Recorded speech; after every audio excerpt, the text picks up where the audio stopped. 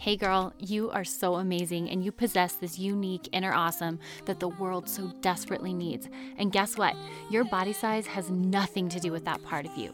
But I get it. I spent way too many years living in insecurity, and I've spent the last decade working with women just like you who struggle with the same. And when it comes down to it, I think our amazingness becomes all too easily eclipsed by two things: body bullying, which in turn impacts how we take care of our body and our health. Whether it's overeating, undereating, overexercise, not moving at all, moving from dieting to the anti-diet culture, girl, the pendulum just keeps swinging. I started this podcast because it's time to break up with body bullying and find a way to live balanced in your body. I'm Jess, body bully warrior, registered dietitian, and food freedom guru. I love talking about food and nutrition because I believe knowledge is power. And when we have knowledge and we know how to navigate that within our own body and our own story, we can be unstoppable. If you're looking for more support, please email me at jessbrownrd@gmail.com, and I'd love to be in your corner personally and walk with you on your food freedom journey. Let's stop letting culture define health, beauty, and what we should and shouldn't eat so we can finally live free in our own body.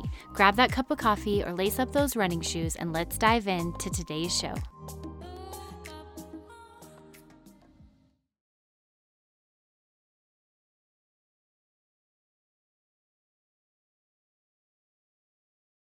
What is up, sisters? I am so loving this diet debunking series. And the reason I'm loving it is because I have heard so much feedback. I mean, gosh, this is apparently a hot topic. And I just want to thank you all so much for listening, for sharing, and for sharing with me how this information helps you. Every single time I hear your feedback, it lights me up and it really makes my whole day. So I just want to thank you guys so much for doing that. I also want to let you guys know I have been working so hard and putting together an e-course for you guys. I have put my whole process into 7 modules, and I am so excited to launch it. So I'll be dropping it on April 26th, but if you want to stay in the loop and get on the wait list now, please shoot me an email at jessbrownrd.com. I'm sorry, jessbrownrd@gmail.com. I would love to get you on the wait list and hook you up with a bonus. Guys, I want all of you to feel this food freedom and feel empowered in all the food choices you eat. It's why I started this podcast.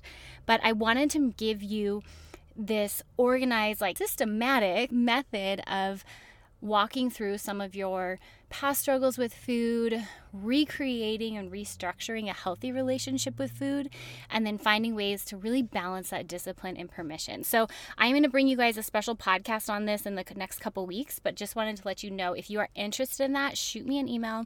I'll get you on the wait list. I cannot wait. Okay, so today we are talking about clean eating.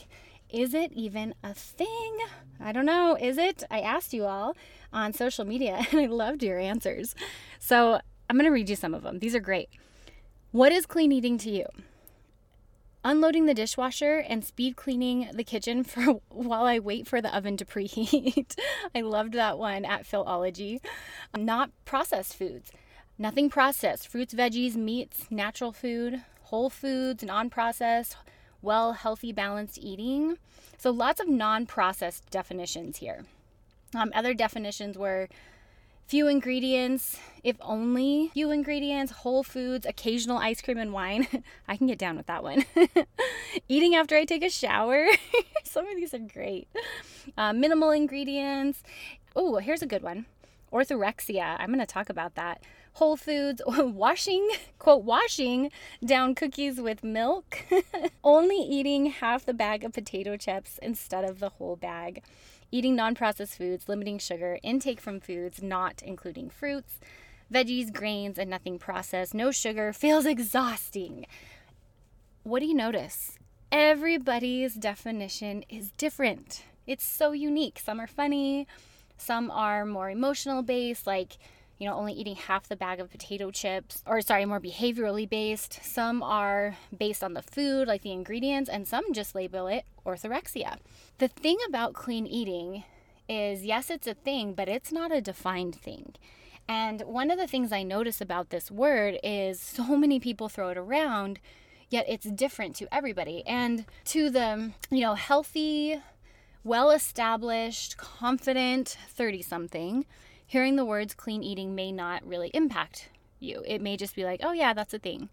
To a person who has some food insecurity, maybe some body image struggles, maybe coming out of like postpartum, never really felt secure in their body, I'm not really sure how to figure out what's quote healthy or unhealthy, the words clean eating can be really triggering. I see that especially as a word that's triggering to our youth. You take a 15-year-old, male or female, I mean, you're going through puberty. Who remembers that? You could not pay me to go back to that. It's such a tough time. You're trying to figure out your own body. And then you got hormones raging. It's just, woof. My kids are babies. So it's like, I'm going to be calling all my therapists when they're teenagers because it's a hard time for them to navigate personally. And then I just, being on the other side of it, I'm like, I don't even know what to do with it. Anyways, it is a word that if we use in front of someone who maybe isn't quite as grounded, I have seen it be really triggering and promote like this good or bad food list. And I know what some of you are probably thinking, but like, Jess, there are some foods that are good and some foods that are bad. And, I get it. Like, yes, there are some foods that make you feel better and some foods that make your body not feel so great. But the reality is when we send this implicit message that there are certain foods that are to be eaten and certain foods that are to not be eaten, I think we're really setting people up. And I want to share a couple stats with you. Number one, there was this large study done that 14 and 15-year-olds who were dieting, they found it was a really strong predictor of developing an eating disorder. So those who dieted moderately were 5 times more likely to develop an eating disorder. And those who practiced extreme restriction were 18 times more likely to develop an eating disorder than those who didn't diet. That's crazy. Here's another one, 35 to 57% of adolescent girls engaged in crash dieting, fasting, self-induced vomiting, pills, or laxatives. I think of all the teenage girls I know, that means almost that 60% of them are engaging in some sort of extreme behavior just to lose weight. And so I do think some of these implicit messages of continued weight loss are dangerous, and we need to be really careful. So I just want to say, if you are someone that uses the word clean eating, hello, so am I. So I am not calling you out. I'm actually calling me out. It's a word. It's easy to access. It explains eating foods with few ingredients. So I get it. I use it. And, to a well-established, confident 30-something or 20-something or 40-something, wherever you're at when you feel that way, yeah, it's not going to be that big of a deal. But to a off-kilter, slightly insecure person who's looking to fix her relationship with food, hearing these words, clean eating, can be really triggering. I mean, what about those 14, 15-year-olds? They're going through puberty. They are not in a state of, strong security. Yeah, I mean, they're going to hear those words and think, okay, I got to figure out what that is. And they're not able to, unless they've been taught, they're not able to stand really solid in what's helpful nutrition versus pathological nutrition. And this is where we see the development of something called orthorexia. So this is actually a new proposed eating disorder. So it's not actually in the diagnostic manual, but it's something that is being proposed, and I absolutely think it will become a diagnosable eating disorder in the near future. But this is, if you haven't heard of orthorexia, it's an obsession with the quality of food being ingested. So compulsive checking of ingredients levels, anxiety-driven concern about health, fear of foods that would be not considered, quote, clean. And part of the problem with this is it's so insidious. It's progressive, and before you know it, you can be in a bind where you just don't have anything you can eat. So for example, I had a client who started doing a nutrition challenge, and the nutrition challenge was wonderful. It was promoting health, it was promoting eat your fruits and veggies, eat protein, the stuff I talk about on here. But she was in this very insecure state. So she took that and she took it to the extreme. And so first it was, I only eat fruits and veggies, and I only eat lean proteins. I'm cutting out all grains. I'm cutting out all processed food. And then it morphed kind of farther, like, I'm not eating any sugar. Well, now I'm going to eat only organics. I'm going to eat only things that are non-GMO certified. And then it continued to progress into, like, I'm only going to eat things out of my garden, which was really problematic because she didn't grow very much in her garden. And then before you know it, it's developed into anorexia. And I think what's even more difficult is when we bring that extreme, I don't want to say extreme because it's not extreme. I mean, it can be, we can have the best of intentions. Like, you know, we eat these foods that make us feel good. But when we bring in that, like, we only eat, quote, clean foods, and we've got kids in the house, I mean, what are they hearing? What are they hearing about donuts and how we should be eating, you know, birthday cake and pizza on Friday night with our friends? What is the implicit message that is given when we are using that kind of language? So if you use the term clean eating, again, hello, I'm in that group, so I'm a part of it. I just want to invite all of us, to think about when and where we use it and see if we can use more detailed discussion about it. Clean eating, yes, it's an easy word to describe eating foods, you know, whatever our definition is, but could we use more robust descriptions so that we don't give ammo to people that may not be as secure in their food journey as you are, or just maybe even yourself, right? To develop an unhealthy relationship with food. And some of you might be thinking, okay, but Jess, like orthorexia, yeah, that extreme side sounds, yeah, I get that. That's not good. That's not healthy for anyone. But what about people that are just genuinely interested in taking care of their health through nutrition? Like, there's nothing wrong with that. Totally. I agree. It's really, orthorexia becomes a problem when it's crowding out other areas of your life. So this is going to bring me to a concept that I've adapted from one of my favorite dietitians. Her name's Jessica Setnick. Just amazing leader in the eating disorder world. But it's this idea of positive nutrition versus pathological nutrition. Like, an interest in health really is wonderful, right? And actually, to some extent, necessary. But it can become dangerous when it crowds out other areas of your life that are important to you, or it masks worries that can't be solved by food. So when nutrition is positive, it's going to be expansive. It fuels you. It lights you up. When nutrition is pathological, it's going to isolate you, stress you out, drag you down. I just had someone message me on Instagram that said, Jess, I've just discovered intuitive eating. I used to count macros and it added so much stress to my life. And I'm so glad I finally gave it up. Like, hallelujah, me too, girl.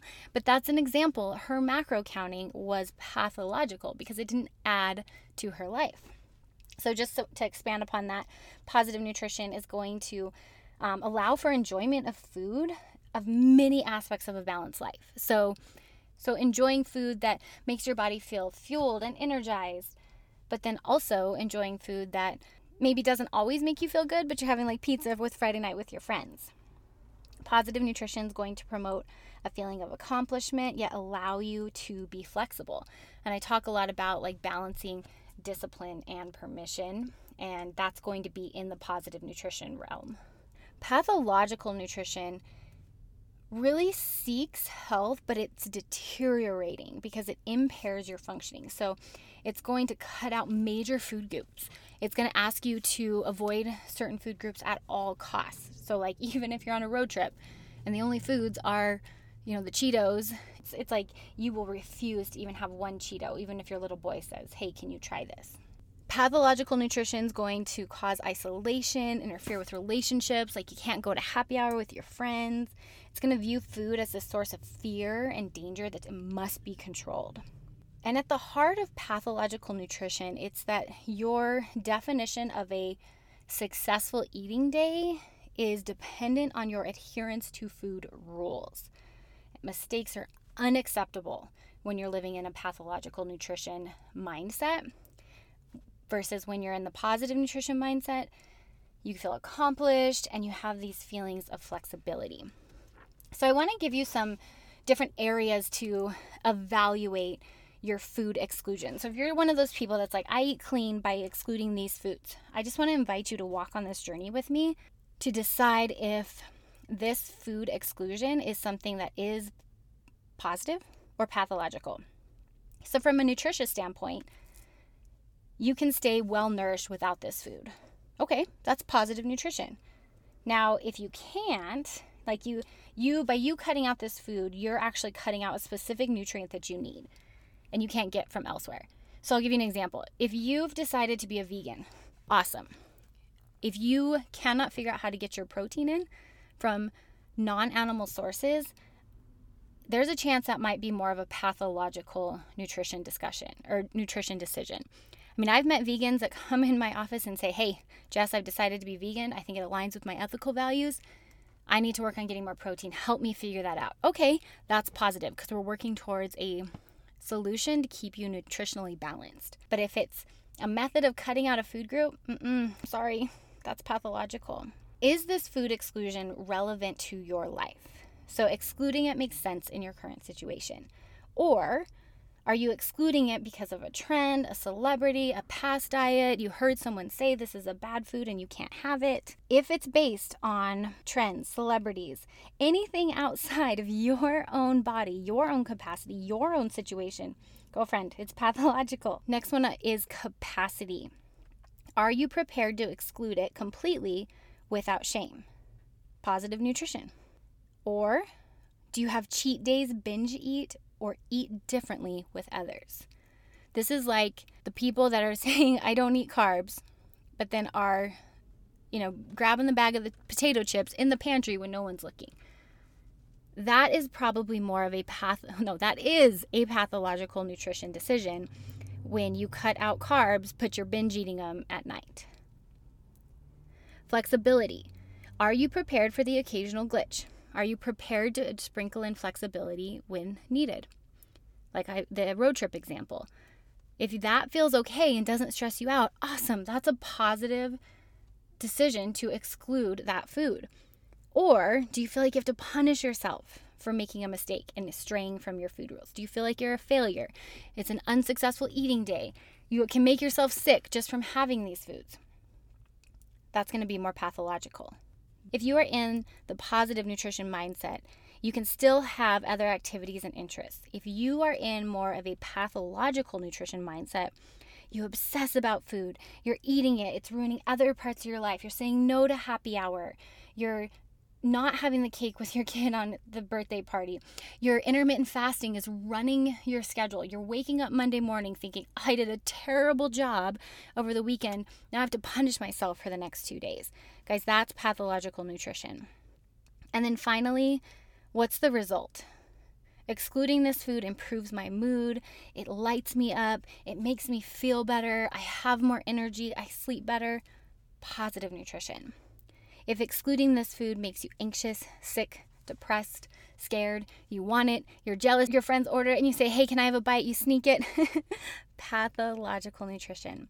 I want to invite you guys to use this process, like evaluate your reason for excluding, quote, unclean foods from a nutritional, relevant, capacity-driven, flexibility, balance, and result standpoint to decide if you eating this clean way is positive or if it's pathological. And that'll really help us, I think, stay away from this orthorexic mindset and this orthorexic problem that we're starting to see in our culture.